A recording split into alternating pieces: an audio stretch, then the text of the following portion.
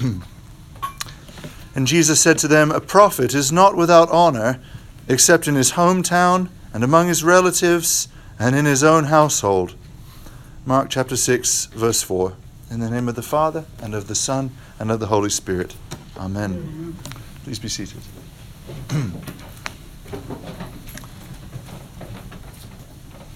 To understand the meaning of today's gospel, we first have to clear aside one mistake that one could easily make about this gospel. In fact, one I realized only this week that I've made my entire life.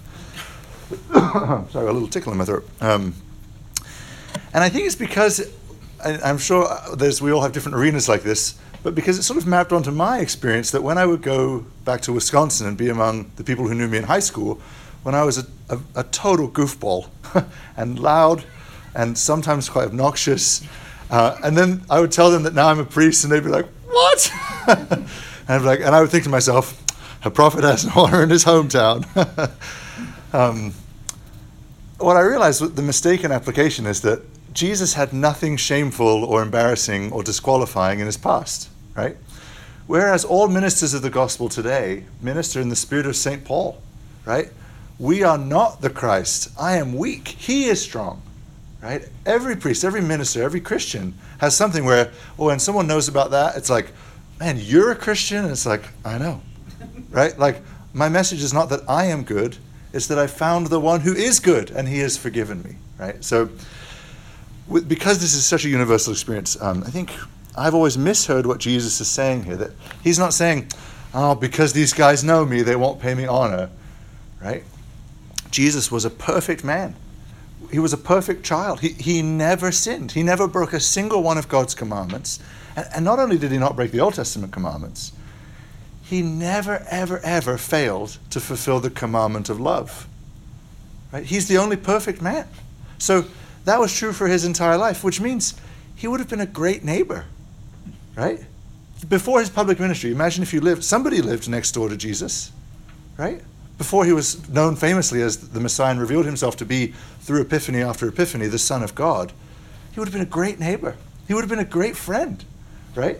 He would have been that friend that when you lend the lawnmower, they bring it back all like cleaned and refilled and all, because he was loved his neighbor. Everything Jesus commands us to do, he commands because he himself did that, right? He was perfect. He was perfectly loving. He would have been great to do business with. He would have apprenticed in his earthly foster father's trade, right? Carpentry. He would have been a pleasure to do business with. People would have liked him. It's why he would get invited to a wedding, right? Before his public ministry had even begun, right? You invite the people that you like, usually, to a wedding. So Jesus is not commenting on sort of, because they know me, they don't honor me, right? What he's actually commenting on is the reception he's receiving among his own people, by which he means the Jewish people. So he refers in the sequence, right, to his hometown of Nazareth, and then to his relatives who would have lived in the wider area. They didn't have quite the same breakdown, but you could call the county of Galilee, right? Nazareth is in the county of Galilee, that region of the Sea of Galilee, where his relatives, which is the expansive term for uncles, cousins, second cousins, right? They would have been scattered around a handful of towns. So he says in his hometown, and among his relatives, and then in his own household, right? Which would seem to be a smaller word, and it usually might mean wife and kids, of which Jesus had none. But in the prophetic sense, as we just heard in Ezekiel, it's the same word in Greek. The Jewish people are referred to as the household of God. The house of God. So when Jesus is saying a prophet's not without honor except in his hometown and among his relatives and among his household, he doesn't mean just those living under his roof. It's a prophetic way of referring to all of the Jewish people. Jesus, of course, was a Jew, and he came to bring the gospel, as he says. He says it in his own ministry to the Canaanite woman, and it's stated again in the epistles that the gospel came first for the Jews. They were the ones who had been holding on to these promises of the Messiah, and they were the ones who got to be the first to open the present on Christmas Day. And yet, most of the Jews in Jesus' day rejected him, just as they had formerly rejected the prophets that God had sent them. Think about Jeremiah or Ezekiel or Amos, right? These prophets, they get sent. I think this was one of the other things I think, prophet has honor except in his hometown. Did Jeremiah and Ezekiel ever get honored? No, the opposite, right? Jeremiah was thrown in jail. Ezekiel is just summarily dismissed and ignored. They preached the prophetic word and they were rejected. And what's surprising is sometimes, although the very people who were meant to receive the message didn't receive it, we even get these glimpses in the Old Testament, and I think this is what Jesus is referring to, of Jewish prophets getting honored by foreigners. Right? Think about Joseph. His brothers reject him when he gets a prophetic dream. But who honors him? Pharaoh of Egypt. Right? Pharaoh of Egypt knows here's a guy who's really wise and could do great things. So the prophet was honored by foreigners, not in the household of God. So knowing what we know about Old Testament history, right? When you read, it's like God sends them a prophet, trying to call them back to God, and they reject the prophet. And they reject the prophet. And they reject the prophet. It's at once surprising, but also not surprising when one greater than Jeremiah or Ezekiel is here, and he's rejected. It's always a little funny calling Jesus a prophet, right? It's almost like if you described your spouse to someone as your friend, you're like, well, they are your friend, but there's so much more than that, right? Jesus is the one who sent the prophets. It says in the prophets, the word of God, which we know from the Gospel of John is Jesus, right? The word of God came to Zechariah and said, Son of man, say, da-da-da-da-da, right? Jesus is not just a prophet like them, he's the sender of the prophets. And he is that because as God, he sees the end of time from the beginning. Right? He is the Alpha and the Omega. He stands at both ends of the timeline. We just started watching that Loki series, and so I can't think of timeline without saying that. But he stands at either end of the timeline. So when he speaks the word to the prophet to say, it's because he sees the end, and he's revealing the end in a glimpse to God's people. Jesus is not just a prophet, he's the wellspring of prophecy. And so in his own ministry, when he's going about Judea, telling God's people what they need and how to get it, right? The kingdom of God is here. And he demonstrates the authority of his message with signs of power, healing the sick, casting out demons, raising the dead. They actually get what he's saying. That's, to me, I realize the sharp edge of the knife in this passage. In verse 2 it says, the very acknowledgement of the people in Nazareth, they acknowledge what Jesus is doing, that he has great wisdom. Right? They're not saying you're not wise. They're saying you are wise, and where did you get that? He does mighty works. And so seeing it, what they're saying is they don't want it. They don't want the life he's offering. He's offering a new life, a deeper life in God than was available under the keeping of the law. And they harden their hearts against him. And so it's from a hard heart that they produce these very flimsy, sort of skeptical questions, right? Where did this guy get this learning? How? What's the mechanism by which he is doing these things? We know this guy. He's just a regular guy. He's one of us. He's a townie. I'm friends with his brother. Right? This list of the brothers and sisters. They're like, we know that guy's brother. They're pitiful dodges. They were fabricating reasons to justify themselves in rejecting Jesus' call to enter the kingdom of God. And so, it's sort of this instinct in human nature, right? That tale of Aesop's, with the fox who can't reach the grapes, who says, well, I'm sure they're sour anyways, right? The very thing we reject or can't lay hold of, we call it bad. So Jesus is rejected. Even though he had never done harm to anybody, especially his fellow townspeople, Nazareth. He had brought life and truth wherever he went, and especially now in his public ministry. Of all people that should have known him, it should have been his fellow I don't know if you call them Nazarenes. Of all people that should have known him, it should have been his fellow Nazarenes. But they are the very ones who reject him almost first. It's the fruit of their unbelief. They wanted nothing to do with Jesus, so Jesus gave them what they wanted, which is nothing, right? It says he could do no mighty work there because of their unbelief. They said they didn't want him, and he says, okay, then you won't have it.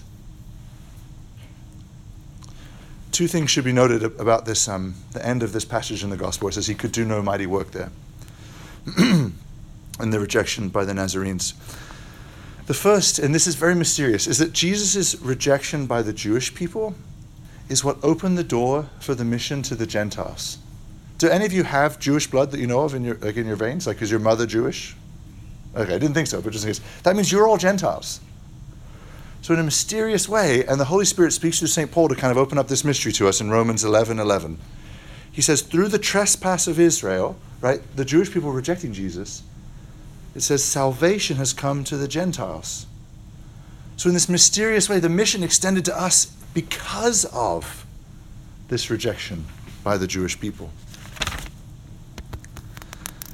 And this is so interesting. So I had to look up this statistic. There were between 2 and 4 million Jews on the earth in Jesus' day. Some of them, a remnant, as Paul describes them, recognized Jesus as their Messiah and lived into the fulfillment of the covenant they'd been waiting for. Right? So all of the apostles were Jews. Many of the early church were Jews. But the larger portion of the Jewish people of Jesus' day rejected Jesus as their Messiah. But by the rejection of a larger portion of that, say 2 million, now there's over 2 billion, 2,000 billion Gentile Christians on the planet. So it's this very strange economy that there's all these things. And remember, this is Jesus' teaching. He wasn't honored. He's not without honor except in his hometown. The Jewish people had rejected him, but now Christ has been honored among thousands of millions of Gentiles in a very strange fulfillment of this saying. So the first is that sort of mysterious historical connection. The second thing, and this is what we should do anytime we see someone with a hard heart in the Old Testament or the New Testament, is see a warning for ourselves. Right? Paul does this in 1 Corinthians 11. He says, remember how they grumbled in the wilderness? Don't be like that. And it's the same thing here. God would warn us, don't be like the Nazarenes. Right? Don't be like those unbelieving neighbors of Jesus. And so one of the ways we could sort of now know to avoid falling into that pit is if sort of flimsy, skeptical questions come to mind. The question's not the thing. Jesus could have answered the how. He could have said, to use later theological language, because my full humanity is hypostatically united to my full divinity, and so the full power of God is manifest here. There is an answer to the how. As much as that's an answer. But the question wasn't the thing. It was the heart that was the problem. So when you find a sort of skeptical question, I think it's a good indicator to check in with one's own heart, right? Like, oh Lord, am I hardening my heart against you? These kind of, and it's not that the Lord is afraid of questioning, or we're not allowed to bring our questions to him. It's the quality of the question, right? It's all the difference in the world between, Lord, how does this work? Or, how does this work? Right? And that seems to be the tone that the Nazarenes were speaking in. How is it possible? What's the source of this? Especially when Jesus is offering you something, because he was offering the Nazarene something, whether it's forgiveness for a particular sin that's hung up in your conscience, right? Whether it's a promise that he's made that you're not sure if you can trust or not. That he, for instance, in Romans 8, will work all things together for the good of those who love him. Whether it's provision for a practical need or grace for help. We're not to be like the Nazarenes and say, well, how could you do that, God? But just to receive it with faith. Trusting that he is true, even if the how is opaque. So, how will he raise us all from the dead? How is it that when he comes back, every human being is going to see him at the same time? How is it that we eat his resurrected body through simple bread and wine? How is the wrong response? Thank you is the right response. Right? Wow. Thank you. Thank you that we have hope of life beyond the grave. Thank you for spiritually sustaining us in a sacrament that you gave us. I think, lastly, there's the danger of the long and faithful Christian life is not for any fault of God's, but only because of our own flesh, a sort of too casual familiarity with the truths of God and who he is in our midst. Just like the Nazarenes were like, don't we know his brothers and sisters? Right? There's a way in which you could sort of skeptically look at the church, like, don't we know his brothers and sisters? Aren't we just this kind of ragtag band? Well, yes, we are just this ragtag band.